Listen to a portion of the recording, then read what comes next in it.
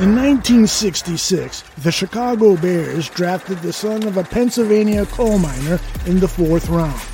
Doug Buffone would go on to play 15 seasons for the Bears and later be named one of the 100 greatest Bears of all time. His allegiance to the Bears never waned, even when he took to the microphone and witnessed some horrendous Bears teams. The fact is, there's not the fear put into them, because this game is a lot about fear. You either do the job, or you go home and go sell hamburgers at McDonald's. Doug told it like it is, and that's part of the reason his nephew John has dedicated this show to Doug. And now John Buffone is spreading Buffone-branded beratements just like his uncle. Win the football game. You're the head coach. I don't care what you have your fingers in. I don't care what you're meddling in. You're the head freaking coach. We get it. You're the most important guy on the staff. You don't have to keep trying to legitimize that. And he's got pep talks too. I love this team. And I know everyone watching and listening loves this team. So while we may be pessimistic and cynical, every one of us still has hope that the stars will align at some point. And if that ever does happen, you'll be glad you stuck around. John is telling it like it is here on Buffone 55. And joining John are Alyssa Barbieri, managing editor of USA Today's NFL Wires, including Bears Wire, and also Danny Shimon, lead game and draft analyst for the Barroom Network. Buckle up and bear down. This is Buffone 55, The John Buffone Show.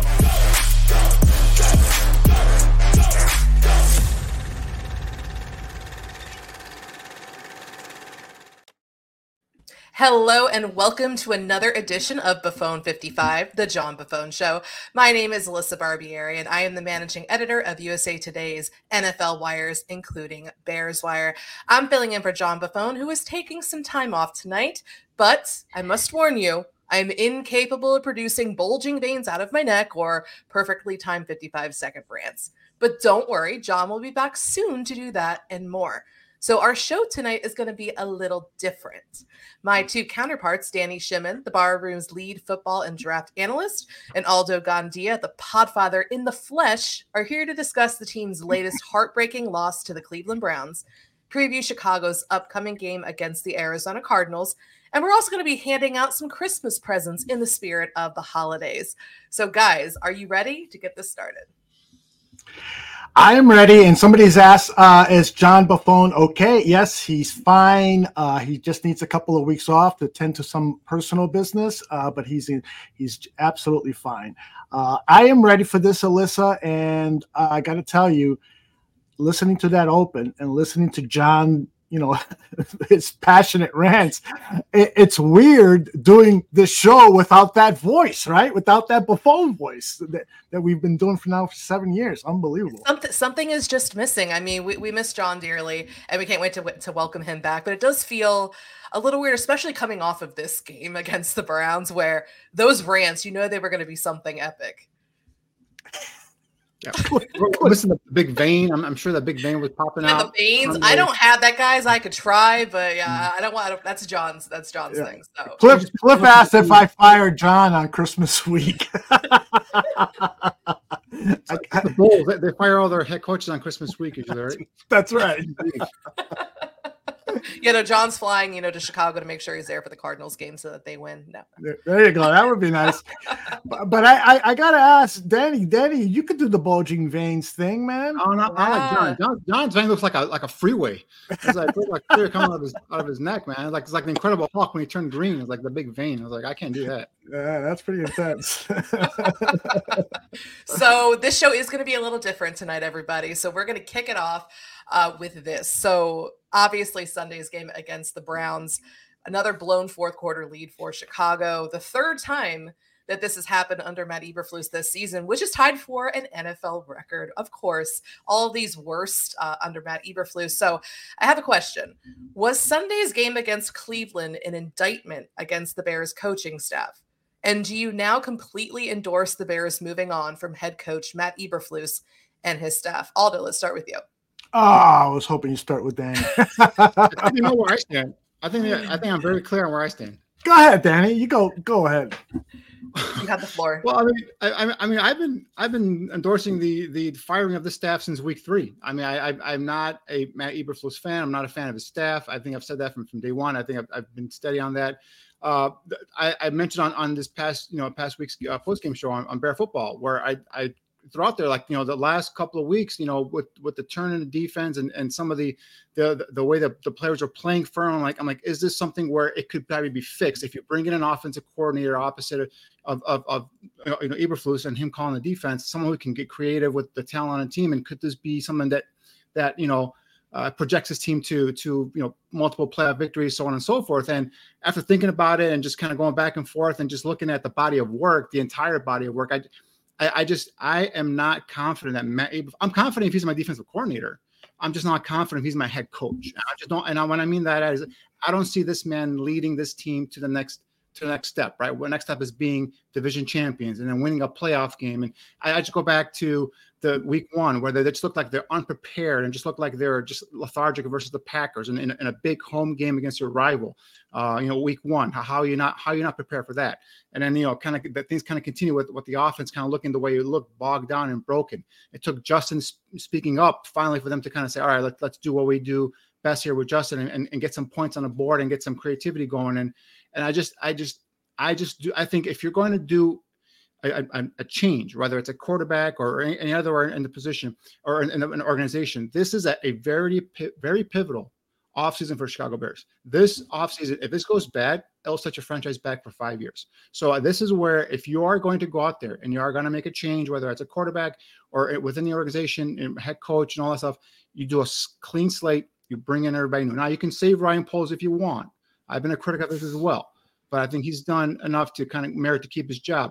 I think you just bring in a new head coach. If you're going to go with the quarterback or keep Justin, which is what I'm proposing to do, is bring in a head coach that can come in and not only just coach Justin or whatever quarterback you have here on the offense, but be a leader of men, be that man in the room that John and I have talked about before, someone that you're confident that can take this team to the next level. I just unfortunately don't think Matt Eberflus and his staff are that coaching staff. And I think this is the offseason to go ahead and make that complete change, cut ties, and move on.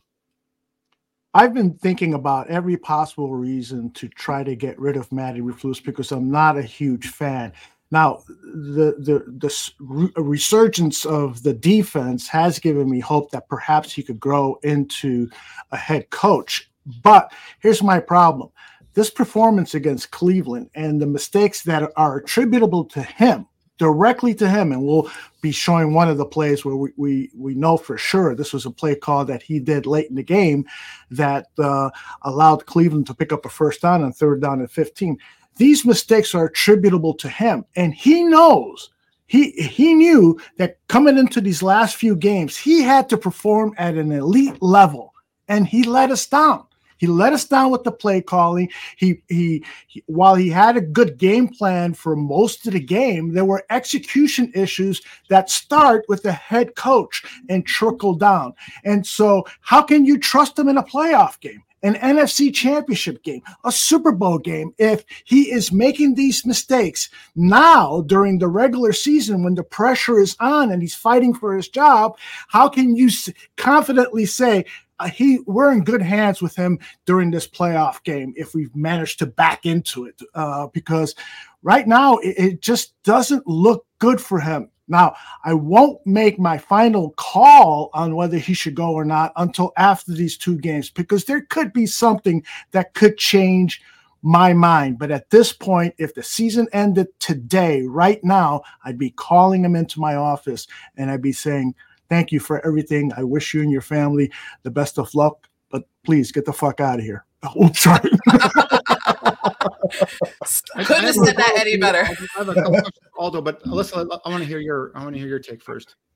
Yeah, no, but I'm also curious too, like Aldo, like when you're like something could change your mind. But I do think like, last week and like we had a whole bunch of optimism on this show last week, which was really weird, right? And it all was dependent on the outcome of this game. And it would have been one thing if they were competitive throughout the game and they lost a close one, because that happens in the NFL. But the way that they continue to lose, it's the same way. When you have so many of these historic and franchise worsts, you know what I mean? Like franchise and NFL worsts. I mean, in 2 seasons, it's rough. And the way that they continue to lose. Last week, I was entertaining the idea of him coming back as head coach next year, right? Because obviously, dependent on Justin Fields as he continues to improve, I was here to run it all back, right? And now I'm with you. I'm more like, let's just clean house now. I've seen enough. It's like just when I'm starting to trust him, he goes back to the same old Matt Eberflus ways, and they continue to lose in the same way. It would be one thing if this was his first season, because we were giving him and we were giving Luke Getsy those excuses, giving that last year when it was their first season. But now it's a different ballgame, and like Danny was saying, it could set your franchise back now. But I do think when you look to the future, you have to get everyone on the same timeline. I do feel like if you do move on from Matt Eberflus, you're probably moving on from Justin Fields, even though I would like to bring him back. But at this point, if I had to make the decision now, I would say let's just clean house, get rid of him. But I am curious to Aldo, like, what is the thing that could change your mind as for why the Bears should retain him next year? Well, it would be the performance of the team. If you get these guys for these last 3 games to go out there and play at a high level, win all 3 games, the offense is starting to run, then you have to start to wonder okay, this is taking longer than it should be, but I can understand because of the injuries in camp, because of the new roster and getting people together, and because of HR issues with a couple of coaches and so forth. There was a lot of things up against him, things that he's to blame for, and the general manager is to blame for, because when the general manager approved the head coach and the coordinators, he didn't have any thought whatsoever on succession planning in case somebody got sick, one of the coordinators got sick, or, heaven forbid, an accident or getting arrested or something. I don't know. It could have been anything, but that's on Poles. But it's also on Eberflus, because he selected these people of questionable character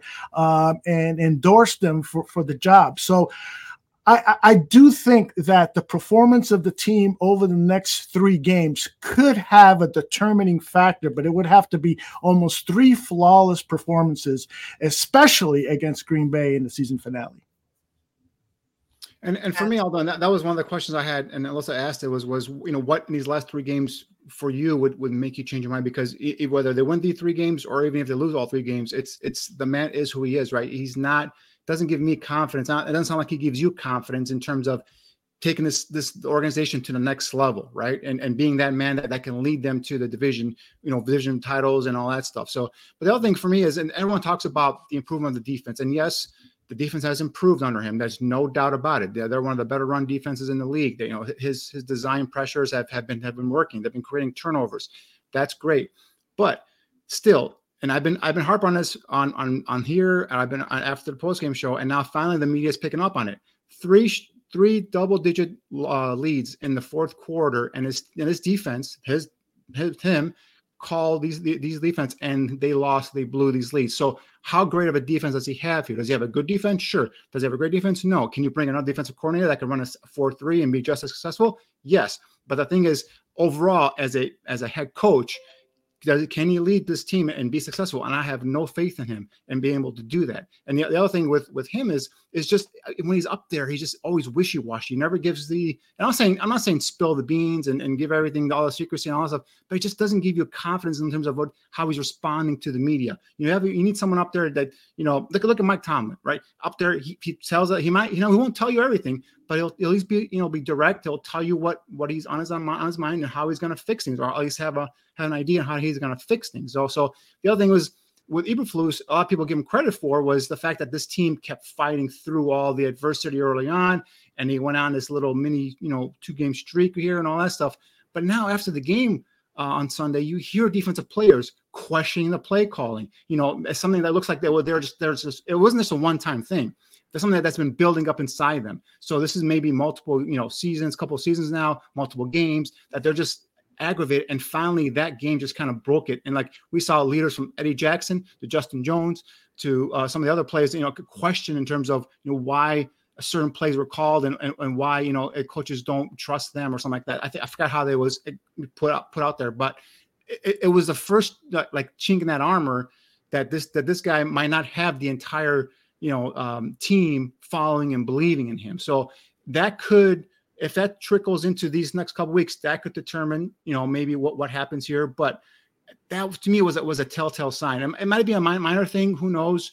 But that to me, that comes out from your leaders on defense because it's been building up, not just because of one game. It's been building up over weeks. So that to me is another tell that maybe this team isn't truly buying into him and really isn't truly into playing for him, and a change needs to be made. Yeah, then you have guys like Darnell Mooney and DJ Moore coming out and talking about how they got really complacent and too comfortable in the third quarter. Because, we're just happy to be leading. Like, really? That's the mindset. Yes, crazy. You have a really good defense that, considering how the defense had played over the last few weeks, that probably would have been enough points. But, it's just like when you hear those kind of things, and like Danny was talking about, like the defensive guys coming out and saying that, Matt Eberflus, great defensive coordinator. What he's done with this team, we have given him credit. We will continue to, but his job is head coach. Mm-hmm. What do you guys both think about why Danny wants Poles gone? John Falsetta is asking. Well, for me, it's with Ryan Poles. He lost me when he came in and he started rebuilding this team. Secondary back in the defense, right? He started with his first two picks were secondary players, and then this offseason he went and he got linebackers, and then finally, in the drafts in the second and third round, started attacking the defensive line. Now he's gone ahead and made that Montez Sweat trade, which has made a huge difference, part of this Bears resurgence, but also going back to the hire of this coach and this coaching staff. Although you made a great point. Poles was hired, I forgot what the date was, but then 2 days later, he hired Matt Eberflus. And I think this was another one where it was Bill Polian had kind of urged him to kind of look at Eberflus, and he gave Eberflus a shot. I don't think he went through the entire, process and actually picked that coach that he was going to be comfortable with. But again, Aldo made a great point where he brought in a first-time, head coach, and Alan Williams, the defensive coordinator, and then a first-time offensive play caller, and then a first-time quarterback coach, and there was no backup there. So if, God forbid, one of them got sick or hurt, or had to get fired because of HR reasons, there's no succession plan on there. There was no pre-planning, being prepared for what could happen here with that coaching staff, and I think that's all falls on Poles. Obviously, Eberflus takes a big, huge of it because he brought in those guys, but Poles also plays a big part in that as well. So I think that goes on Poles as well. I think what really broke the dam for me was after that week 3 loss to the KC Chiefs. Again, I don't know if it's the front office. I don't know if who it was in the coaching staff. It's somebody in the league to Jake Glazer that Justin Fields the Bears were not sold on Justin Fields, right? And right there, that to me was greasing the wheels to lay Justin Fields out as the scapegoat for the season that had already started 0-3. And that to me was like that's a dirty. You did this kid dirty, I believe, previous season where you tore down the entire roster, which we know you were going to do, but you gave him nothing to work with. You gave him nothing to work with. You had him go out there, take beating after beating, and basically be the only playmaker on offense for you last year. You come in this year, okay, you get DJ Moore, you make a couple additions to the offensive line, fine. But I just to throw him under the bus like that early on this season, after 3 weeks, to me was doing the kid dirty for a kid that the entire team loves and backs up from defensive players to offensive players. I think that just really set a bad taste in my mouth. It would have been so much easier to throw Luke Getsy under the bus too instead of Fields. Oh yeah, absolutely. I do disagree. J2K agrees with you, Danny, about building from the outside in, that was a mistake. But I agree with Ralph. Do you remember how bad the secondary was before Poles? And he said it at his press conference. He said when we evaluated the 2021 team, we saw that the secondary was a shambles, and we needed to fix that. And then when you add, if he is really paying attention to his board, if he's got a cornerback ranked at 22 and the next defensive lineman or next person in the trench is at 28, 35 and so forth, and there's other players that could put that the value isn't that big of a disparity down at 40 or 50, then you have to pay attention to the board. That's our highest graded guy, Kyler Gordon and Jaquan Brisker. To me, you got to do it. I agree. I agree in terms of not overdrafting guys. It's because of full of position need. That totally is 100%. I'm on board with you. But you tore down this roster, but you can bring in veteran free agent. You can bring in guys that can come in and help compete. This defense is predicated on your front four getting to the quarterback. Without that front four getting to the quarterback, this defense sucks, right? And then you go ahead and so fine, you draft the secondary guys, which I didn't agree with, but whatever. You got your secondary guys, but then supplant the defensive line with some veteran free agents, some guys. I'm not saying go break the bank for the high price free agents and all that stuff. I'm just saying bring in guys that can be, solid players because this defense is built on the front four. So basically what you're saying is I'm going to build from the back front, right? Go from the secondary to the front and not care what my defensive minded head coach runs or wants. That's to me like, and I'm always going to be a guy that I attack the trenches, right? I always want my offense and defensive lines to be stout. I've said it before. If your offense and defensive line suck, your team sucks. And I don't care if you have great safeties and great corners, but if you have no front four providing pressure, those corners and safeties are going to be toast. And we saw that early in the year, right? Until Montez Sweat got here, those corners were getting beat. Whether it's Jaylon Johnson, whether it's whoever was back there, there were no turnovers were being made, right? The linebackers looked like crap. All right. So, and that's the thing up. But now you got a guy up front making pressure, providing some of that pressure. And again, Montez Sweat doesn't come available every so often. He wasn't available last offseason. So you strike with irons hot. I get that point. But you got to be able to bring and start building that defensive line. And he didn't do it last draft. He thought he'd start doing a little bit of this draft. And that's where I think as a GM, you got to build your offense and defensive line first. And that's what was my hope when Poles was brought in here, because he's a former offensive lineman. He would know that, right? He didn't do anything with the offensive line at all in the draft. Waited till the fifth round, start making some picks there, because he didn't address the offensive line there as well. No other free agency. Actually, his best move was towards the end of training camp, where he picked up Riley Reif as a veteran tackle, and he ended up being the best right tackle last year as well. So that really bothered me. It's like you're going to fortify. You have to try and start fortifying this offense, even if it's for 1 year. At least put a presence out there that can help your defensive minded head coach, and also help these young quarterback that you're trying to supposedly develop or get a gauge on in terms of if is he the guy or not. So that to me was malpractice in terms of as a GM. Now, he's made some moves, this offseason with the offensive line, shoring some of that up. It looks like you guys got some pieces there in place, right? DJ Moore talked about re-signing Cole Kmet, bringing him on test. So he's made some positive things as the years progressed. So, I'm less adamant about getting rid of Poles now than I was back then. But Eberflus, for me, and the staff have to go. Yeah, no, I agree there. We were talking about addressing those needs, like Aldo was mentioning in the secondary. But my issue was in his first year, too, he was all defense. And he failed to address, like Danny mentioned, obviously the offensive line and receiver last year. And obviously it took a little bit of time, but there was a lot of focus, obviously, on the defense because of Matt Eberflus coming in as well. But I mean, at this point, I'd be okay if they decided to clear house. I'm not on the fire Poles train though, but if that's a decision that Kevin Warren wants to make, I'd be all for it. But I do like that. I'm starting to see Poles' vision. I know we're in year 2 here. I'm starting to see what he's doing. I disagree with like how maybe the steps that he's gone about it, but I want to give him a little bit more time. We're in the second year here. He's acquired some guys. He's starting to hand out contract extensions to some of these guys that are really playing well. Jaylon Johnson hopefully is next. But yeah, I'm starting to see when Ryan Pace gets 7 years, I mean, let's give Poles a little more than 2 years, unless that's what Kevin Warren wants to do. I got to believe that Ryan Poles made it very clear to George McCaskey that this was going to take a while. This is a rebuild. So the first year, don't expect much, maybe 4 or 5 wins, and they got 3.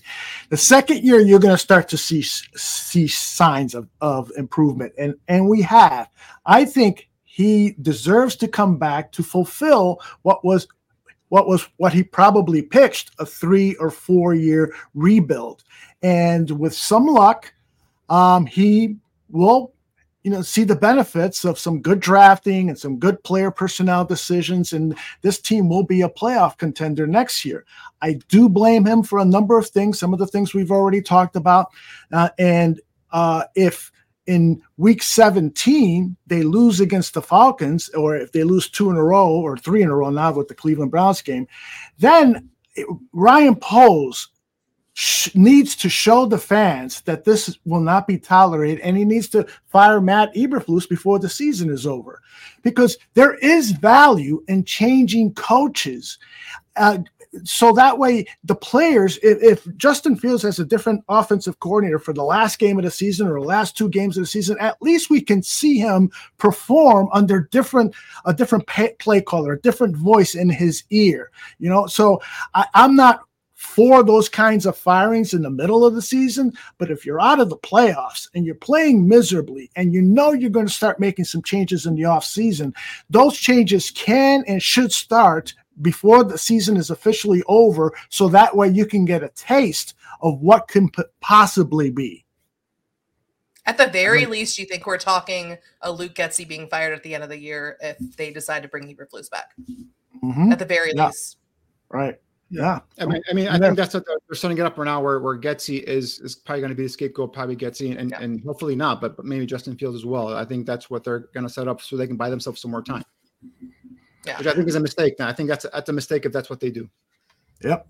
Yeah, I'm all for bringing Fields back. All right, you ready to look at some of the plays from Cleveland's game? You're going to get depressed, and maybe we will see some. Maybe we will see some bulging veins out of you too.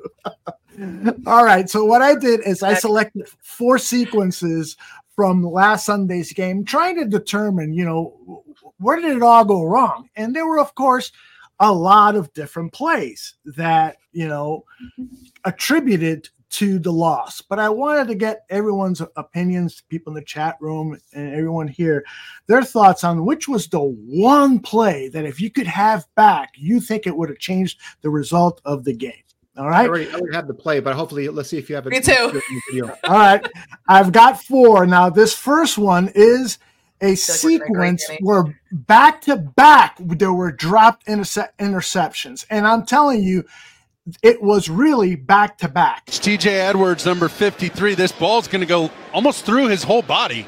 We were talking about Madden. Sometimes there's like a glitch in the game. That's a glitch, yeah. Look at that. Oh.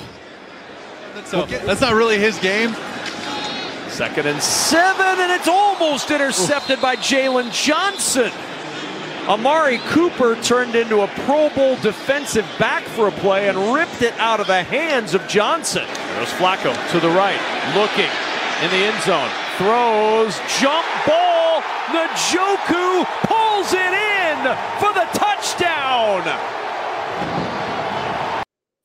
Okay, so we had 2 opportunities to at least extend the game to 10-0, but because we didn't capitalize on any one of those 2 interceptions, they go down and score a touchdown and tie the game. So that's the first scenario. It happened early in the first quarter. Here's scenario number 2. We all know this one. Why didn't you kick the field goal? Going to keep the offense on the field on 4th down. This is right at the range for Cairo Santos. They've got 4 seconds to go in a timeout. You can't. Oh, man. Nope, they're just going to air this one out. So they're going to turn down a long field goal try and go instead with a long Hail Mary to the end zone. The jump ball deflected around, and the pass is going to be intercepted. All right. So that's what happened there. That was sequence 2. Now, sequence 3 is there was a point where the punt returner for the Bears muffs the ball. The Browns get the ball back.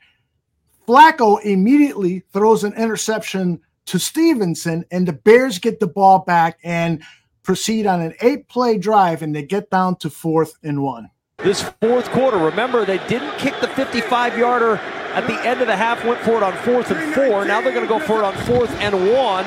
Play fake, Fields going to run, and he dives forward. Oh, I don't know.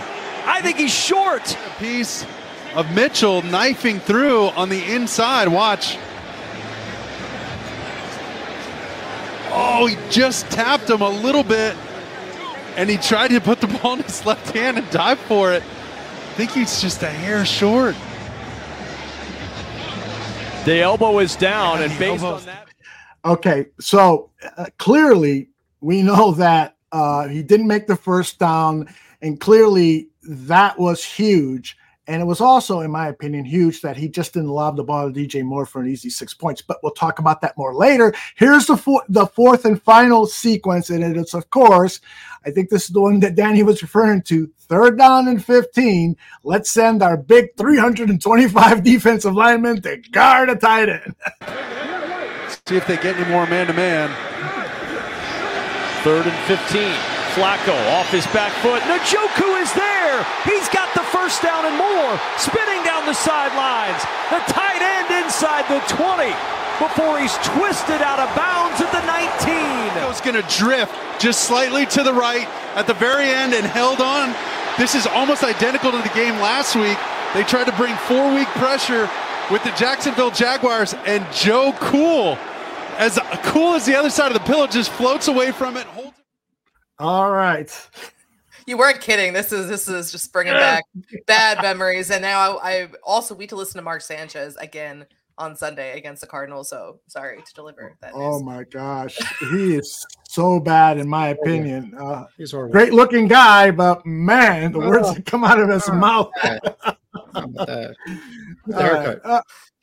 He needs a haircut and a brain transplant while he's at it. But anyway. Alyssa, why don't you give us your thoughts on those 4 sequences? And was there one that you could definitively say that was the play? Yeah, I had 2 of those 4 definitely in my mind. I throw out the first 2 just because at that point it's before halftime, and this game, there's still plenty of game left to be played. But I think it was the 4th and 1 for me. Regardless of whether you wanted Chicago to go for it or if you wanted them to settle for what would have been a long Cairo Santos field goal. There were a couple of big plays that impacted the outcome of this game, but I'm not going to blame the defense for this one after they were the reason that the Bears were in this game to begin with and that they scored 7 of the 17 points. But that was a momentum shifter, that 4th and 1, the failed 4th and 1 conversion. It was literally the first play of the 4th quarter. And I knew as soon as the clock hit 0 in the 3rd quarter, I'm like, oh gosh, here we go. I wouldn't even say it out loud. I'm like, here we go. I know it's coming now. We'll see. And they didn't even give us a little acclimation period before they just became the 4th quarter Bears. And just that the entire sequence, I mean, it was the momentum shift for me. I mean, if Darnell Mooney would have just made that block, man, Fields is gone. And then like Aldo mentioned, we'll talk about too, he also had DJ Moore. I'm not even mad about the the play call itself, because I think that, whether he would have had DJ Moore or even if Mooney had made his block, Fields would have had that easily. So I'm not even mad about that. It's just the execution of it. And again, like Darnell Mooney and the whole situation, how it flipped the game. Because after that, it was Cleveland all the way. And it was the antithesis of the Matt Eberflus era. They fall apart in the 4th quarter. And I knew it. I knew it was coming. I know the one Danny's going to talk about, and I definitely agree with it there, but I can't blame the defense for this. The offense was just absolutely atrocious. And I feel, though, that 4th and 1, like I said, the momentum, and that was it for me. First of all, I'm very hurt that both you guys don't know me that well, because I also went with sequence number 3, Alyssa, just like you. That was the momentum shifter. That was right there, 17-7. Bears get that first down. And they're going to continue trickling down the football field, most likely. At least get another, get in field goal range. Maybe Eberflus' defense blows another lead. Who knows? But I think that just gave the Browns so much momentum. And then they went down and they got the field goal there, made it 17-10, and then they were within the score. I think that would just shift the whole game around. And in terms of the actual play and throwing it to DJ Moore, that play, this is where watching tape with context really matters. That was an RPO play. That was either give it to the running back or you keep it, Justin Fields. And he kept it. And that was a play. So if he goes ahead and he ad-libs and he tries to throw the ball, it's 4th and 1. Just get the 1 yard. So I'd rather him just go get that 1 yard. If that block is half an effort by Darnell Mooney to make that block, that's a first down. You throw the ball over to DJ Moore, you never know what happens. It could be dropped, and then next thing you know, everybody's like, oh, you had the first down. Go get the first down. So that was the play there. Now you're talking about ad-libbing. ad-libbing and going off the script. I know it looks like it's a clear touchdown here, but again, he's trying to get to that first down, trying to get outside wide enough.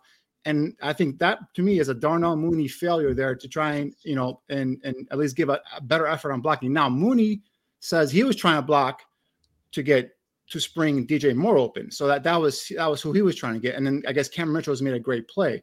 But again, that play, you get that first down there. I think that pretty much now you can matriculate down the field. Now you can go ahead and continue, putting some points on the board. And I think that finishes the game. See, my problem is, and I also picked that play. It's that we have been praying for Justin Fields to build that killer mentality where he crushes opponents, where he protects leads, where he comes back from behind to win games and so forth. And that was a moment there. We could probably identify a half dozen moments this season where he just didn't do the play that a superstar quarterback does. Now, I'm not sending him away because of that. I'm just saying that if I'm his quarterback coach, offensive coordinator, I'm sitting down with him and I'm saying, we've taught you on these RPOs to keep your eyes downfield. You should have seen that all it took was a flick. You could have lobbed it up and DJ Moore would have easily run under it in stride and taken it all away for a touchdown. These are the big plays we demand of you, Justin, that we expect from you, that we are coaching you to do. You cannot, all of a sudden take the entire – there's so many failed quarterbacks in this league because they try to take too much burden on themselves, and that's what he was doing there. He was trying to run for the first down when it was clear that the easiest and most productive option would have been to pass it to DJ Moore. But if he tries to throw DJ Moore, if he overthrows him or DJ drops the ball, and then he's going to get reamed the next day in film study because he had opportunity to get the first down running the football, and instead he threw the ball and he went off script. And that's where players get reamed in front of the team for going off script because they say, if you just held onto the ball, get the first down, and then we'll move on from there. So that's the thing is like, and then we don't know if I don't know if this has been brought up after the game or if there's anything, that Justin's been asked about, did he even look down and see DJ coming off? Because no, he's got a defender coming at him. He's trying to get the first down. So a couple of things, I haven't heard his defense on that. I don't know if we have anything on that, Aldo, if post game or anything like that. No, unfortunately we don't. At that point, he's going off script. And now if the ball's dropped or he throws it errant pass, no first down, ball turned over, and he gets reamed the next day in film study. But if it's a run, if it's a run pass option, why would he get reamed if the option he chooses is throwing it to a wide open receiver? I believe it was either give it to the running back or you run with it. I think that was the option on the run. If I remember correctly, post game how he explained it, you either give it to the running back or you take off with the ball. I think that's how it was explained to the media. All right. Well, we'll have to look at that because to me, it just doesn't make any sense. Why send DJ Moore out there? I mean, I don't know. It's just I want a quarterback who is going to make these big plays. You know why? Because I've never had one in my life. Oh, man, we definitely have it. He gets the first down. It's just the corner just made a play where he just touched his feet and then he lost his balance and he went down. But 9 out of 10 times he gets that first down easily. Yeah, I was going to say that's the kind of play that we expect Justin Fields to make. That's the kind of play that you're going to call in that circumstance because you know that he can get that and he has gotten that first down before. So just like we said before, Darnell Mooney, just like the effort. I feel bad saying this. I mentioned it before, but I got like Chase Claypool effort vibes from him in that game, and I didn't like it. You want to get Chase Claypool? I look at George Pickens last week versus. Oh my gosh, Chase Claypool vibes right there. Yeah, and somebody in the chat room brought up Mike Tomlin might be available. He would be great for the Bears. I disagree. I think Tomlin is at a point in his career where he needs to go to broadcasting or he needs a sabbatical. He needs to take some time away from the game because he's just not doing a good job with discipline, especially in those two wide receivers, Pickens and Deontay Johnson. Those guys are loafing. I mean, you talk about hits. They don't know anything at all about hits. I'm surprised, although I thought you'd be all for Tomlin, the fiery, intense coach. But I tend to agree with you. I think I think coaches that how long has he been there? 15, 17? I remember how long he's been there for a long time. I remember when he was hired, he was a baby face and young assistant, I think 33 years old. Look at him now with the beard and everything. Job's wearing on him. Yeah, it's like he's like he ran for president. You became president, you get all gray and everything, old. But anyway, yeah, although I agree with you. Life after Ben Roethlisberger. He's a great head coach. I think someone who's been there for so long, you need a little bit of a reprieve, just kind of get away. And look at Bill Cowher. Bill Cowher, the same thing. Everyone said he was going to step away and go on TV for a year or two. And you know what? He enjoyed TV better than coaching, and he ended up doing that for the rest of his life. So I think that's something that even though I would love a Mike Tomlin type head coach, but you're right, the Antonio Brown stuff, the George Pickens stuff now, there's other things that's happened there and that's been kept quiet by the Steelers organization. The inability to pick a good offensive coordinator, that's all been stuff that's been kind of, percolating there in Pittsburgh. I don't think they'll let him go, but I mean, I'm actually surprised by your answer. I'm surprised because you like those kind of coaches, Aldo. You want those fiery, no BS kind of coaches. Yeah, I Dan Campbell is rubbing off on me. I don't think he's the greatest strategic mind. What? That's no problem, right? That's right. But I don't think that Campbell is the perfect coach. But I do like that fiery attitude. And also you need position coaches who bring some fire too. When those wide receivers are saying that they were getting complacent on the sideline, the wide receiver coach and all of the position coaches should be keeping their players focused on the game. That was one of the coolest things about Dan Campbell that I included in one of the preview videos, was that he was addressing the team, and it was at their final exhibition game. And he told the veterans, if I see you out there looking at the stands and waving the mom and so forth, I'm going to lose my shit, because you got to respect the players out there, that they're playing hard, they're trying to win spots. And I don't think we have that in Chicago and haven't had it for a long time. With that complacent comment, and I don't know, and maybe someone followed up, but I haven't heard it. Like, I would drill Mooney on that. Like, are the players complacent? Is the staff, in terms of, is Getsy and his play calling complacent? Like, I want to know what he meant by complacent. Because I don't think the players were complacent. I mean, they still were out there playing hard to from what I could see on TV, right? So, right. Is he throwing his teammates under the bus? Is he throwing his coaching staff under the bus? I wish someone had followed up and said, all right, who was complacent? Specifically, was it the play calling? Because I could see, and it's happened before, where Getsy has gotten conservative with a lead just to kind of hold on to the lead and let his defense kind of get, and then he's kind of gone into a shell. And then last minute, says, oh, we got to throw the ball now. So it throws it three straight times. So that's the thing with Luke Getsy. It's just the game plan. And Coach T and I touched on it, post game. The first 15 scripted plays, whoever's helping him do that, or if he's on his own, they're good. He's in his bag, right? And then after that, he just loses his crap. He loses his mind, and especially when you put him under pressure to go ahead and get a first down or a big drive. I just think he doesn't know what to do, what to call. And it's like me going playing Madden and just scrolling through all the plays and picking a play out just randomly. I think that's what it is, and that's why I would love to have someone that's an innovative design play caller that knows how to do this and have him work with a quarterback like Justin Fields. Is that too much to ask for? Like, apparently. Really? We just want competent coaching in Chicago, but, as Bears fans, we know better. So let's go ahead and let's get back to last Sunday's game against the Browns. The Bears defense had another dominant performance against Cleveland. And they're the reason Chicago was in this game for a good while, and they scored most of their points. So I'm curious, what has impressed you the most about this defense since their turnaround? Aldo, let's start with you.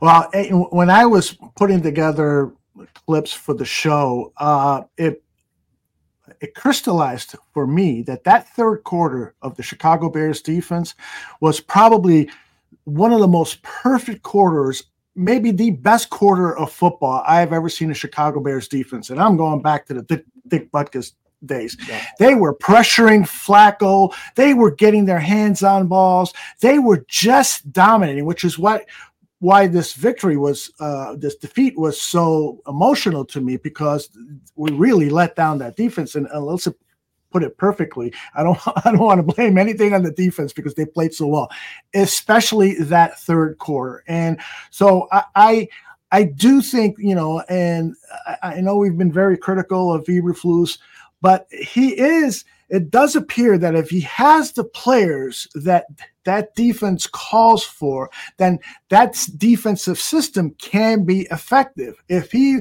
were to have Gervon Dexter at year 2 or year 3 playing that 3 tech, that defense would be even stronger. If he had another pass rushing defensive end outside of Montez Sweat, if he had a more experienced defensive back as opposed to Tyreek Stevenson, and if Eddie Jackson was the Eddie Jackson of old, this defense, which has been playing top 5, top 10 the last several weeks, could probably be top 1. And I don't think that's hyperbole. But he hasn't had the players, but we are seeing some very positive results. And so, I would challenge Danny, who has said this cover 2 defense is an old defense. It is an old defense, but there have been adjustments to it to make up for its deficiencies, particularly in the middle of the field. Yeah, we've seen Eberflus do that with his pressure packages, whether it's, disguising his pressure, bringing the safety with his Brisker or bringing a nickel corner and like a Kyler Gordon or real effective is bringing that linebacker and TJ Edwards. And that's really helped him out here as well. So I think he's seen some alterations here to that cover 2, which is great. But for me, Aldo, it all comes down to finishing. And we've talked about it before ad nauseum here. 3 double-digit leads in the fourth quarter that they have let slip away. If you're going to be that defense that says we're a defensive unit team, we're going to lead this team to this team to victory, you got to get off the field. You got to protect those leads, and especially in the fourth quarter. And I think that the Broncos game was huge. Obviously, the Lions game in Detroit was huge, and then this game here. You get all 3 of those victories. You protect those leads. Guess what? What are you, 8-6? Is that what the record would be? In the playoffs. You're in the playoffs right now, right? So that's where it's like, all right, yeah, he got the defense playing well. They're one of the better run defenses in the NFL. But it's when it's crunch time, when it's time to get Joe Flacco, 39 years old, who just came off the couch 3 weeks ago, off the football field, missing his 4 starting offensive linemen, right? He came in missing 3 offensive starters, lost Joe Botonio in the first half. So he was, basically it was 1 starter and 4 backups versus Joe Flacco, and the Bears couldn't finish them in the fourth quarter with a 10-point lead. That to me doesn't tell me it's a great defense. It's better. Better.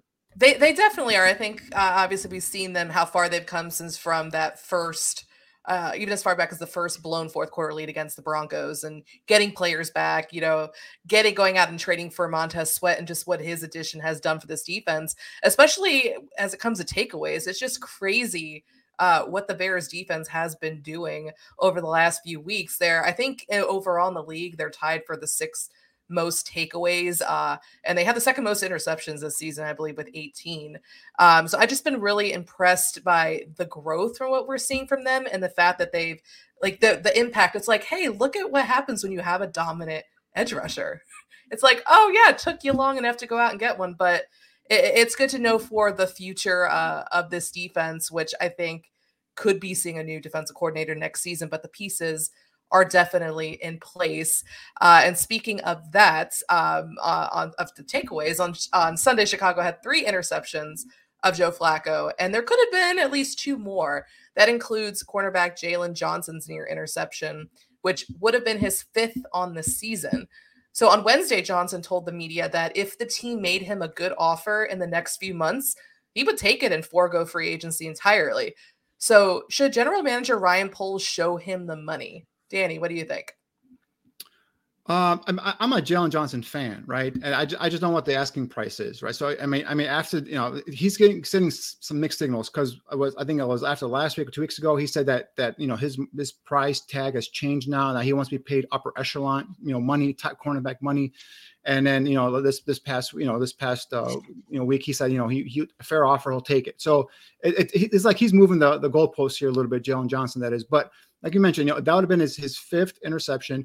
I think he's actually dropped just as many interceptions as he has. So, I mean, that's the thing with Jaylon Johnson. If you want to be considered one of the top echelon and be paid one of the top echelon corners in the league, you're going to have to make those interceptions. And a lot of these drops are in his hands. I mean, there's a couple of pick sixes that I remember, that one in Cleveland, again, another one, I believe a couple weeks ago as well. So if you start making these interceptions, Jaylon, and you've been better this year. I mean, I think you've been playing at a high level, probably even a Pro Bowl level this year.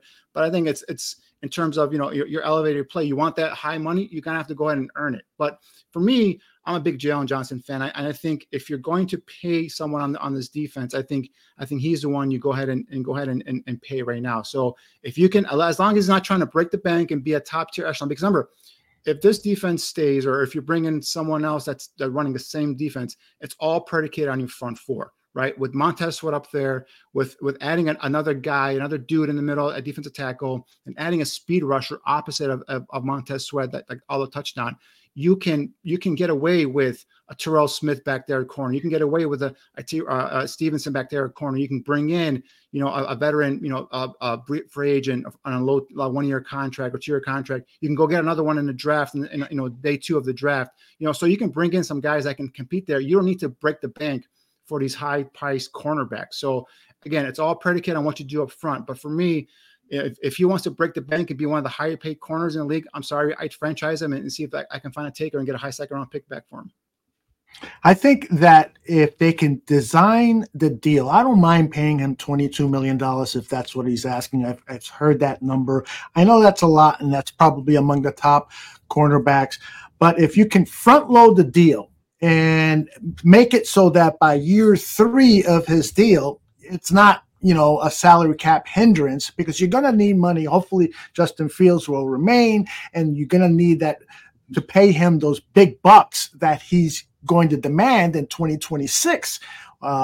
Starting with the 5th-year option in 2025, that's $20-some million. But, that's still not going to break the bank. But if he signs that $200 million contract, because he's playing like a superstar in the league, and we need $300 million to pay him, then paying a cornerback like Jaylon Johnson has to be front loaded, and those last year, 2 years, 3 years of his deal, are reasonable $10 million a year kind of thing. There's ways to structure that, ways that I don't understand, but maybe Alyssa does. I don't know anything about contract negotiations. Yeah. I'm not an expert in that department either, but no, I agree with you guys. I mean, I think at this point, I think the Bears need to re-sign him. They could have, Ryan Poles could have gotten a discount earlier before Jaylon Johnson has started really outplaying his previous contract, probably on the table. So, I think that Ryan Poles should do whatever he can to make sure that Jaylon Johnson does stay in Chicago, whether that is the franchise tag and take some time to work out a deal. But again, Jaylon Johnson, he's made it clear he wants to stay in Chicago. He's trying to give Ryan Poles the opportunity to make sure that he has him locked down, because he's going to be in high demand in free agency if he does hit that open market. So I think what we've seen from Jaylon Johnson, he's been one of the better cornerbacks in the NFL this season, really coming into his own as a ball hawker now. He does have some dropped ones, obviously, but just insane numbers for interceptions for him this year, considering what we've seen from him in the past. And, you have to start paying your good players, right, to stay. And we're starting to see Ryan Poles start to do that. So hopefully Jaylon Johnson is the next one up. Yeah. Oh, well. I'm going to talk Tremaine Edmonds. Well, yes, let's go. Because I know we have been critical of Tremaine Edmonds on this show, but given his improved play over these past few weeks, is it time that we stop being so critical? Aldo, what do you think? I think you should start with Danny, because he's the one that's been critical, not so much me. Yeah, and it all comes down to, guys, is would I rather have Roquan Smith or Tremaine Edmonds? I think that's what I came down to. And the money could be a little bit more for Roquan. I don't know that. I'm not, just like Aldo, I'm not a big cap guy. I don't know, but I think they're in a similar ballpark range, right? It's not too, it's not extraordinary one way or the other.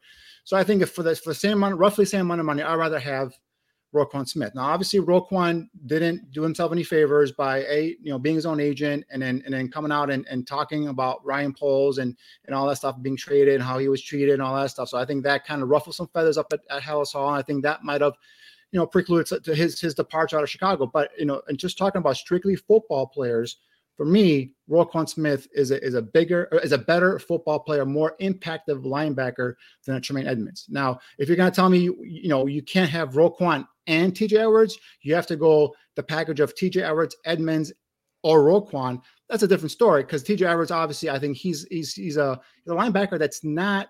He's not athletic. He come out of the draft. Everyone was talking about this kid, being like a priority free agent. And I watched his tape. And I'm like, just like Jack Sanborn, he's a guy that's just, he doesn't have all the traits you want, but he knows his keys. He can read defense. He read offenses. He knows what to do. He knows where to be. Just a smart, heady linebacker. And I talked about earlier, he's probably their best blitzer in terms of coming through and providing, pressure on the quarterback. So I think if that's where we're going to lean towards, I think Edmonds has finally come around his play. I think that injury a couple of weeks ago kind of allowed him to kind of sit back and reset himself. So hopefully, for the remainder of his Chicago career, he is more productive. But I mean, because I know people in Buffalo that were ready to get rid of Shimon Edmonds. I mean, a lot of his numbers were, kind of bloated with tackles behind the line of scrimmage, down the field. So I think a lot of people were ready to get rid of him. However, the thing we were told when they picked Edmonds over a guy like Roquan was the turnovers. This is a guy that would create turnovers, the interceptions because of his range and coverage and all that stuff. We hadn't seen that. We hadn't seen that up until recently. I think he's got like 3 or 4 interceptions within the last 3 or 4 weeks. So, and then this past week's interception, that was all TJ Edwards. Edwards knocked the hell out of the receiver. The ball bounced up. Edmonds caught it, and he ran it back for a pick 6. So that's the thing. Is like, if you're telling me Roquan versus Edmonds, I want Roquan, 7 days a week. But if you're telling me the package that you have to do of Edmonds and Edwards or Roquan, then I can see how they went. But I'm just not the biggest Edmonds fan. Yeah, I like Tremaine Edmonds, and I excuse his first half of the season's performance to the fact that he was dinged up, missed all of preseason, got dinged up again during the regular season. And so there's been a ramp up period for him. And I think that we're starting to see that improved play and that he could potentially be a better option physically for this type of defense than Roquan is.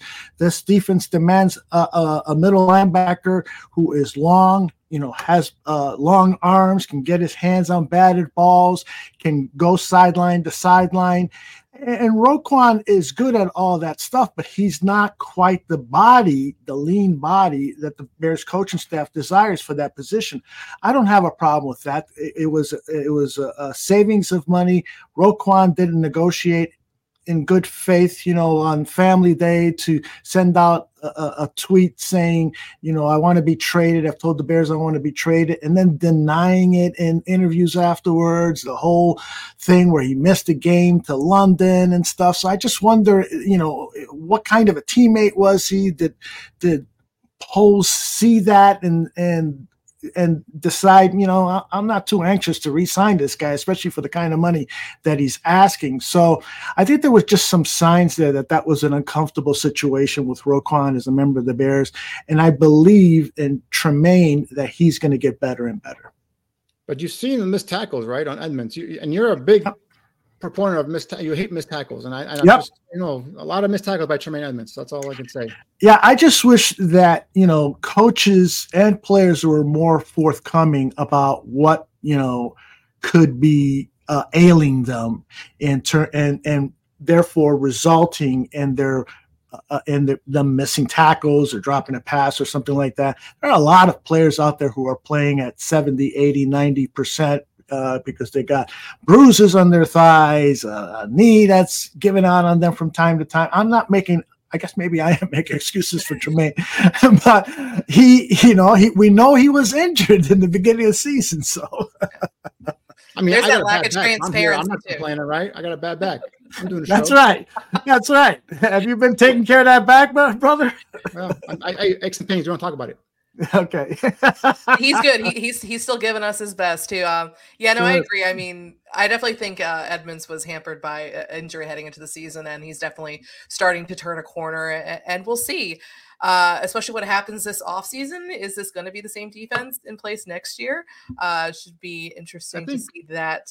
I think Alyssa, to that question, I think, they've invested so much, and even if Poles makes a change at head coach, I think they would probably try to, because the personnel is now been, they've been drafting for 2 years now for a 4-3. Not saying it's out of the realm, but they'll go ahead and bring in a 3-4. But I think that what they'll probably do is prefer someone who runs a 4-3. But we'll see what happens if there's even a change.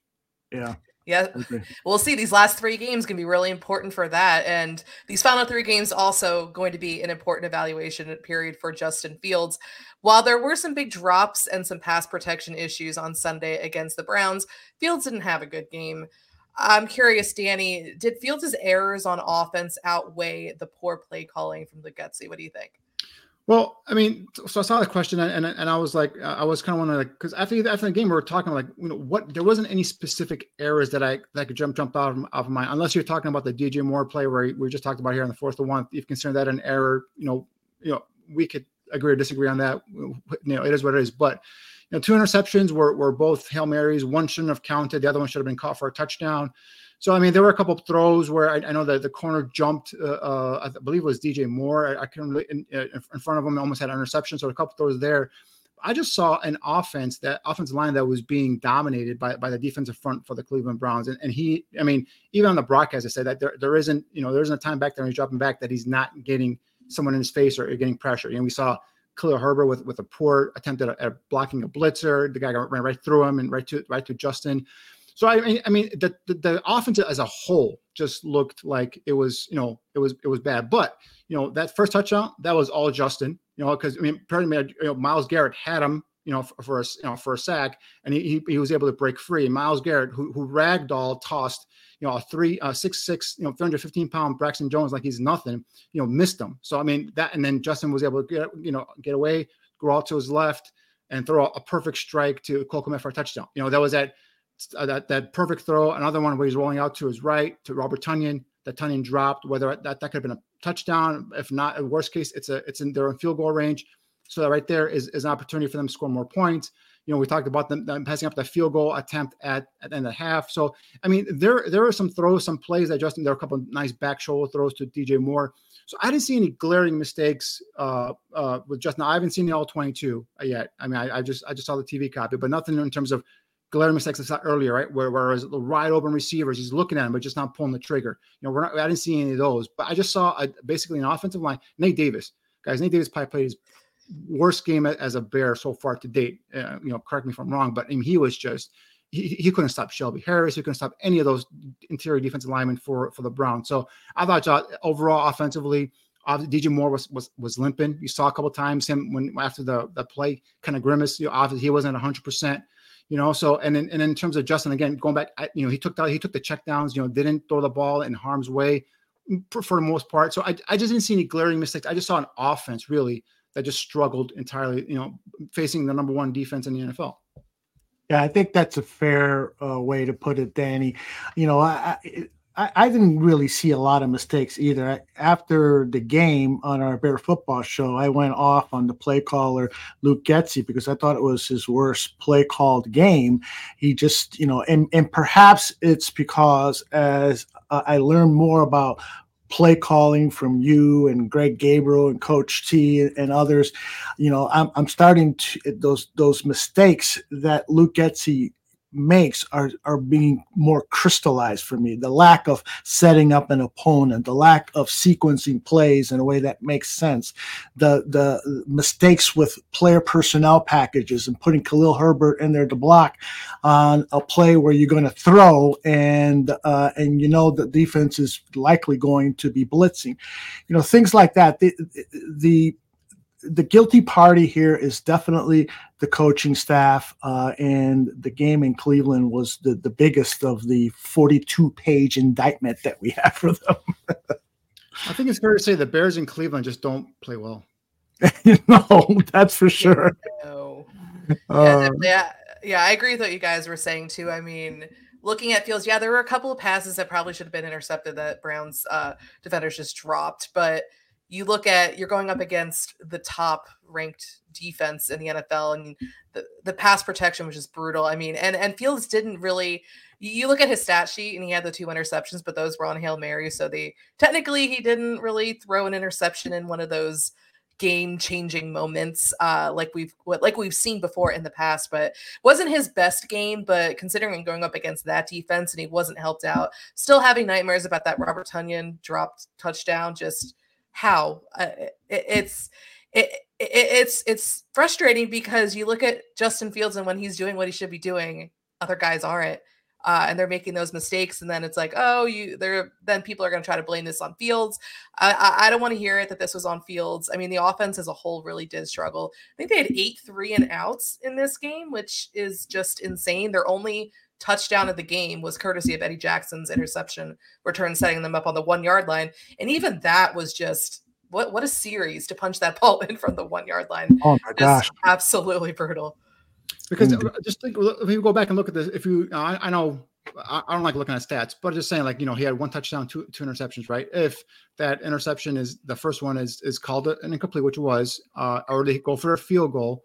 Okay. And if that touchdown is caught by Tonyan, and then if that Hail Mary is caught by Mooney, that's 3 touchdowns and 1 interception. So now we had Justin had a great game. But I mean, that's the thing, is like, it's how it just differs so quickly with this kid. I just feel like everyone kind of picks every little mistake that happens, whether it's within the offense or he does or doesn't have anything to do with. And I think he's being unfairly like scrutinized and looked at. And I think just if you just get this kid time, and we talked about it, post game show as well, let him grow, let him develop, and get him a play caller. I think we have a kid here that you can saw the special talent he's got. That rolling to his left, jump pass to Tonyan, perfect throw. You saw the ability to get away from Myles Garrett and make that throw on a dime, flipping his hips, perfect accurate throw. I mean, he makes those wow moment plays that you just can't give up on talent like that. There were a couple of passes, though, that he threw into the hands of Brown's cornerbacks. Yeah, the one that Mooney was supposed to, he thought he was going, and then Justin thought he was going to sit. And that was right. And again, I just don't know why Mooney and him are not on the same page. These guys are like best friends off the field, and I just don't get it. It doesn't make sense to me why him and Mooney, can get on. But then DJ Moore comes here, and then all of a sudden him and Moore look like they've been playing together for years. That's just, I want that to be figured out. I don't know if I can ever get the answer to that, but that's what I want to know. Do you think that there's any chance that the Bears would re-sign Darnell Mooney this offseason? Or do you think that this game sealed his fate? Aldo, you want to go take it out first? Yeah, I think Darnell is gone. I think this is a rich class in wide receivers. If you're going to sign Jaylon, you're going to need that money that Darnell is going to demand. He's going to demand close to $10 million a year, and you can get a replacement who's probably better, at least fits the offense better, meaning an X receiver, a bigger body than Darnell Mooney. You need a bigger body opposite DJ Moore, and so I would say thank Darnell very much and let him find success somewhere else. Yeah, for me, I think Darnell has played himself into a number 3 receiver on this roster, maybe even number 4, depending on the upgrades they bring in. But yeah, I mean, if he's willing to take number 3 money for like short-term 1 or 2 year deal, he might come back. But I think, like Aldo said, I think they're going to be coaches out there that see what he did in the previous years. And the other thing is to Darnell, and I think I was a little unfair to him after the post-game show. I think I said he was done. He was gone after the year. But I mean, remember, he's coming out. He's coming out. He's coming out. I say when I'm harsh. I come back and I do kind of try and sugarcoat it a little bit. But he's coming off I believe it was a broken ankle. He broke his ankle last year, so I that was late in the season. So typically a lot of these injuries, it takes these athletes. He's healthy to play, but he's just not at top end speed. I think watching him, he's not the same in terms of his route running and his ability to cut on the dime and make play. So I don't know if that's playing into effect. That might be something that next year, whether it's here or somewhere else, you'll see him making better plays and all that stuff. But he's a guy that's for a diminutive receiver. He's tough as heck. He's a guy who will go across the middle. Will make those tough catches. I just think that he's not fit in his offense right now as a number 2. Possibly number 3, good. He might go to like the team like the Rams or the Chiefs or something like that, where he gets get more opportunities and he could flourish and shine and turn that 1 year short-term deal into a more lucrative contract. Yeah, even at the beginning of this season, I wasn't convinced that they were going to bring him back after this year. And like Aldo was talking about, having enough money to re-sign Jaylon Johnson, that'll help. And you're in a prime position potentially if Carolina loses 2 more games to have that number 1 pick. If you're going to stick with Justin Fields, trade back, draft Marvin Harrison Jr., let's get the party started. Yeah, I love it. So that's going to do it for the first part of our Buffone's Basement. We're going to be right back where we are going to preview the Bears' Christmas Eve game against the Arizona Cardinals. We'll be right back.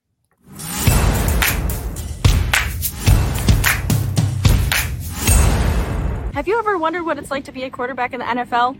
I have. The quarterback position is arguably the most difficult position in all of sports due to its physical and mental nature. Join me by watching me on this channel on my journey to become an NFL quarterback.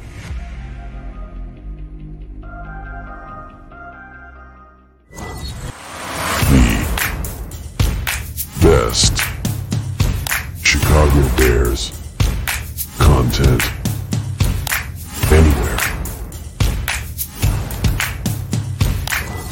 Catch Nomad live pregame 1 hour prior to kickoff and Nomad at night postgame, and every Friday evening at 7 p.m. Central on all the most popular streaming platforms, and only on the Nomad Network.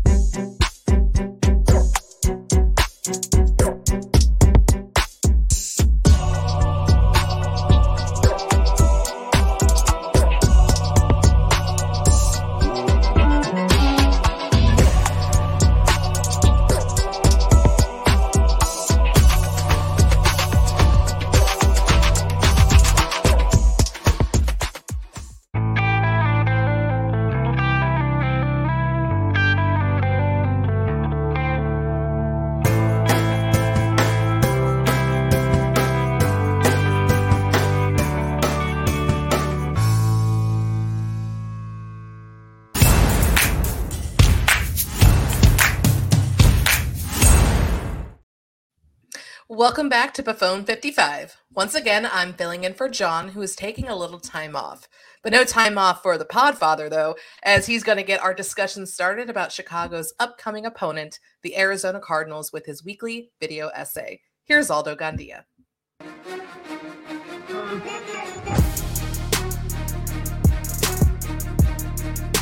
Last Sunday, the Cardinals lost their 11th game when they couldn't find a way to stop the formidable 49ers offense. Wide open, Purdy to Samuel. On some plays, it was difficult to find a Cardinals defender. Wide open, McCaffrey gets up to run with it for the touchdown. Head coach Jonathan Gannon pointed to his coaching staff. How do you determine? Is it coaching? Is it the call? Is it? Yeah, we got to make sure that. Yeah, we got to make sure we're coaching our guys to put their eyes in the right spot. Is those two plays. Cardinals defense gave up 45 points and over 400 yards of offense to the Niners. Touchdown, San Francisco! For the season, the Cardinals allow an average of 359 yards per game, 25th in the NFL, and are next to last in points allowed. You know, like always, there's a handful of things that when you lose a game like that are going wrong, from scheme to technique to all the little details. And right, there's a lot of different things that we need to get better at. On offense against the 49ers, the Cardinals fought and showcased a very effective run game. They averaged 8 yards per carry for a total of 234 yards. A huge gain for Cutter. NFL Network's Brian Baldinger highlighted the run game in his popular X post, hashtag Baldy's Breakdowns. Figured out this weak side gut. Here's Tristan Colon and Froholt on the pull right here. All right, the trap, the kick out. McBride with the block. Froholt with the block, and here goes Michael Carter for 19 yards. It was so good, weak, that they ran gut strong right here. Excellent blocks all the way around. Hernandez, Froholt, Paris Johnson in a down block. Here comes Hernandez with a block. Excellent job all the way around. The three running backs on the team have drawn praise from offensive coordinator Drew Petzing for their versatility.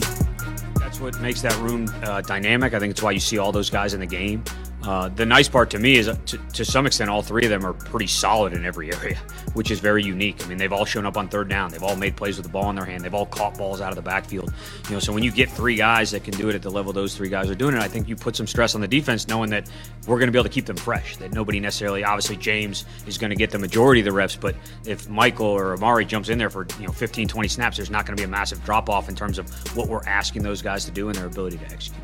Quarterback Kyler Murray has played 5 games since his return from the ACL injury he suffered in December of last year. Now launches it deep, middle of the field, into the end zone, and an over-the-shoulder catch by Rondale Moore for a touchdown.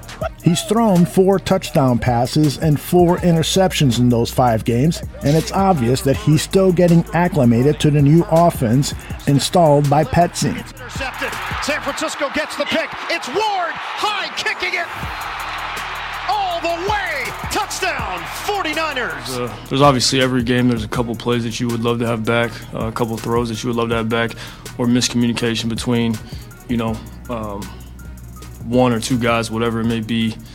I think every quarterback watches the game, I could have did this better or done that. So, making things more challenging for Murray this week could be the absence of receiver Hollywood Brown, who is hampered by a heel injury. But Murray is quickly developing a connection with second-year tight end Trey McBride, who leads the team in receptions. What a season he's put together, and the chemistry has been obvious between Murray and McBride. That's good for 11 yards and a first down. Man, he's a high productive player for us. I mean, this guy's went like this the entire year. He's really playing extremely well right now. Kyler's doing a great job of finding the open receivers, doing a great job of getting through his reads, things like that. Like I said, we're really close. We just need to tighten it up just a hair, and we're right there. On defense, the pass rush has produced 13 different players with at least 1 sack. Step deep drop, Jones steps up, runs, and sacked at the 43, Dennis Garden. The team leader is a madman named Dennis Garden. He has 5 sacks and 12 quarterback hits. But the biggest takeaway about the Cardinals' defense is their inconsistency in the turnover battle. They're near the bottom of the league in takeaways. They had 0 last week, and yet, against the Texans in Week 11, they intercepted C.J. Stroud 3 times. Safety Jalen Thompson leads the team with 3 interceptions. The defense is sorely missing inside linebacker Kazir White, who tore a bicep against the Texans and is out for the season. Despite missing the last 3 games, he's still the team leader in tackles and tackles for loss. On special teams, punter Blake Gillikin has a big leg and the athletic ability to fake punts for big plays. Matt Prater is still hitting field goals from miles away. Puts the leg into it and knocks it through. The weather Sunday at Soldier Field is supposed to be about 43, 45 degrees, and there's a 60% chance of precipitation. But to me, the barometer of this game is how are the Bears going to play against this Cardinals team? And is it going to be a testament to they're improving their squad, or is it going to be further evidence that this team is in a circle of mediocrity? So we'll see. Let's bring everybody else in to comment on the Cardinals. What do you think? Yeah, like you said, this is a game that I think that the Bears should win this game. They're the better of the two. Obviously, these are 2 teams that are contending for a top 3 draft pick right now. And then the Bears are top 5, obviously. So I think this is a game where you need to see the offense bounce back. This is has the potential, right? I think, Danny, did you call it? Was this the game where Fields has 300 passing yards and 100 rushing yards? Yeah. So, looking for a big day for Justin Fields. So if you have him on your fantasy team or DJ Moore, start him. I just think this is a game like Aldo said, that it's going to be a good barometer. If they lose this game, oh no, I think that would probably seal the deal for sure with Matt Eberflus, because you have to have this. You're the superior opponent. When you go out there and you play some of these better teams, and you're to the Lions, they should have won one of those. The Browns should have won that one last week, and I don't want to see them playing down to their opponent, which we've seen them do in the past, because we've seen them show up against some of these teams that just haven't been able to close it out. But I think that this game is one that they need to have and should have, which is crazy to say, because it feels like they're not mathematically eliminated yet, but it feels like the Bears aren't going to be contending for a playoff spot, barring some miraculous thing happening and everyone losing. But it's still important because in terms of Matt Eberflus, Justin Fields, and their future. Yeah, for me, guys, this could be a real pivotal game, and obviously the draft position is key, right? It was top of mind for everyone. But I mean, like Aldo touched on earlier, he wanted to see how this team responds to Matt Eberflus the final 3 games, and I think this game, the Cardinals have only on 3 victories, but they fight, they play hard for those coaching staff, and there's a lot of factors in this game. There's the weather we talked about, Aldo talked about real quick. There's the Christmas Eve thing. There's coming off of another gut-wrenching loss for the Bears. And I think this is where Matt Eberflus and his staff are going to have to, really going to be tested here, because this Cardinals team, this defense will come after you. Jonathan Gannon was the defensive coordinator for the Eagles last year. They led the league in sacks. We saw what happens to the Eagles defense once he's gone now, right? Now, the Eagles defense it's in shambles now. So this is an aggressive attacking front. They'll get after the quarterback. And that's the thing with Justin is this is a time where and Getsy, you have to be able to and you can beat the secondary. The secondary isn't that great. So if you can get Justin comfortable early on and getting some easy completions, getting the ball out of his hands, kind of, slowing the tide on that pass rush, I think then you can be able to hopefully get him out of the pocket, get him out in the open field, and now you can see him use his legs here as well. So the weather's going to play a factor. Obviously, Arizona's indoor team coming out to play outside. And defensively, the Bears better be – obviously, the run defense, we're going to expect them to be able to shut down James Conner and company, but they better be gap, in terms of assignment gap, integrity, keep that there, because Kyler Murray can still bust, at 20, 30 yards. He can beat you with his legs. And he's a, tiny quarterback. The way you beat tiny quarterbacks, you get pressure in their face. And if you get pressure in their face, and if those defensive ends aren't holding the edge, I have no questions about Montez Sweat holding that defensive edge and sending a hard edge. It's the other guys on the other end. Will they be able to do that? Because you let Kyler Murray sneak out of there, he can hurt you with his legs. And if it's a young team, they get some confidence going. They're on the road and they get a couple points here early, and the Bears start pressing. You could see the Bears losing this game, and then that like you said, Alyssa, that should be the nail in the coffin in Matt Eberflus and the staff.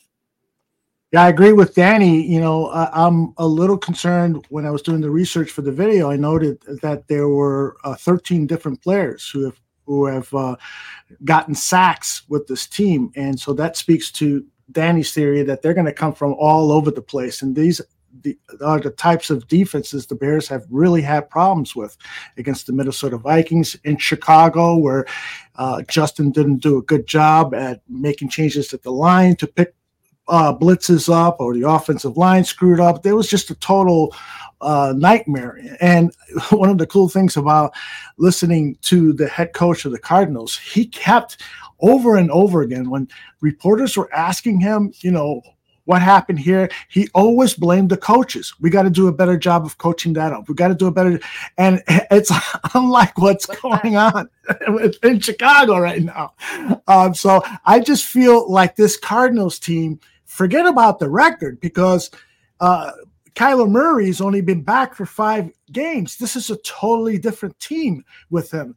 And if their number 1 receiver, Hollywood Brown, plays, it could be a long day for Justin Fields having to run around from these blitzes and for explosive plays by this Arizona Cardinals offense. And so I'm a little bit worried about this, and I really, really would love to see them win, because we all of us as fans need a promise. Let's get a nice 3-game winning streak here, please. And Tevin Jenkins is still in concussion protocol, so you might be missing him. So you've got Whitehair in there, so that could be a key component on the offensive line. Missing, and you go facing an aggressive, scheme design, defense there as well. So this could be a game where the Bears could lose. But if you put Justin, I think he'll be able to beat that secondary. That's the thing. Yeah, for sure. And Danny, like you'd mentioned before, this is a game that could have draft implications. And because we have just 3 games left in this season, which is crazy considering how quickly that it's gone and all of the ups and downs, mostly downs, that Bears fans have had to go through. But if the Bears beat the Cardinals, it could hurt their chances for that number 1 pick, especially if the Panthers win. But if they lose 2 of these final 3 games, that should be it and be enough for the Bears to get that number 1 pick. But my question is, does it even matter? Does it even matter if the Bears beat the Cardinals and that hurts their draft stock at all? Oh, man. Well, I don't care. I want to win. I don't care if we're drafting out of the top 5. It shouldn't matter. It's victory time. There's, and the players don't give a shit about where we're drafting. These players all want to win for their pride, for their resume, for their tape, for future jobs and stuff. So, I know a lot of us fans want us to tank. I don't live by that credo. Well, the great news is for you, Aldo, is the Bears can go ahead and play hard and win. They don't need to tank. It's Carolina that's going to have to tank. So as long as Carolina, and they're playing the Packers this week, so as long as Carolina loses, I think, even the Bears win, I mean, yeah, they'll hurt their pick to probably jump out of the top 5. But still, it's Carolina's doing a tanking for the Bears. So I think that's the sweet part here, where that's one of the reasons why last week's show, John, Alyssa, and I were all kind of like, all right, if you get Cleveland, then you can go ahead and start looking at some winnable games here. But, that big loss to Cleveland, we talked about earlier, the players kind of throwing some stuff out there about the coaching staff, that could be something where this could be a test for Eberflus and for the staff. If the Bears come out and fall flat on their face and the Cardinals come out of here with a victory, that to me is a big indictment on the head coach. And I think that's something that should be and could be taken into effect. Yeah, like Danny said, we don't have to root or like for the Bears to tank here, because the Panthers are doing that for us. So they need to just lose 2 more and we're good to go. And this is a game where I still feel like even if they lose, I'm still going to be mad about it, because I feel like they should beat the Cardinals. But then at the same time, it would help their own draft pick that could get even better. I know the Commanders have an extra loss on them, but I mean, I'm not really worried about that, because we're lucky that the Bears have the Carolina Panthers pick. And I'm not going to say I'm rooting for the Packers this week. I will say I'm rooting against the Panthers more. I'm rooting for the Packers. I'm going to admit it. It's okay. I would never say that outright. When I was running the NFC North bar room, I bought a beer mug of every one of the NFC North teams. If the Bears win and the Packers win on Sunday, I'm going to drink. I'm going to do on the Bear Football Show. I'll do a toast from a Packers mug because I'll be so grateful. Oh, no. Wait, aren't you supposed to be at your sister-in-law's on Christmas Eve watching? She won't let you watch football. So how are you going to do this? You're right. I'll just shoot a video and put it on social media. That'll really get me in hot water with fans. Oh no! Once you put it out there, although it's there forever. Yeah. I forgot we're not doing the show this weekend, so. Either way, I'll be watching the game here at home, and then I'm going to my sister-in-law who doesn't want the football game on during the holidays. Okay, guys. So we're gonna finish the show with this. It is the holiday season. Christmas is just around the corner. The Bears are going to be playing on Christmas Eve. We're all going to be trying to watch that. Avoiding some family time or try to work our way around that. But we thought it would be fun to hand out presents to Bears players, coaches, or front office staff. And I'm going to go first. And I took the easy one. Is it too easy to say that I'd give Jaylon Johnson a contract extension? I think that Johnson has made it clear that he wants to stay in Chicago, and that if they do make him a good offer, what he's looking for in the next few months, he's not going to even consider free agency, which I think would be a big win. He's been one of the best cornerbacks in the NFL this season, just period. He's always been a great cover corner, but we're starting to see his ability to get those interceptions now. And when you look at this dominant Bears defense and where they're at now and looking to the future, he's someone that I want to still be on this team and in this defense. But yeah, I have a bonus that I'll share afterwards, but I want to hear what you guys have to think. Who would like to go next? Who has a gift? Aldo, you look like you have a gift ready. Yeah, actually, I got a little animation too that I want to share.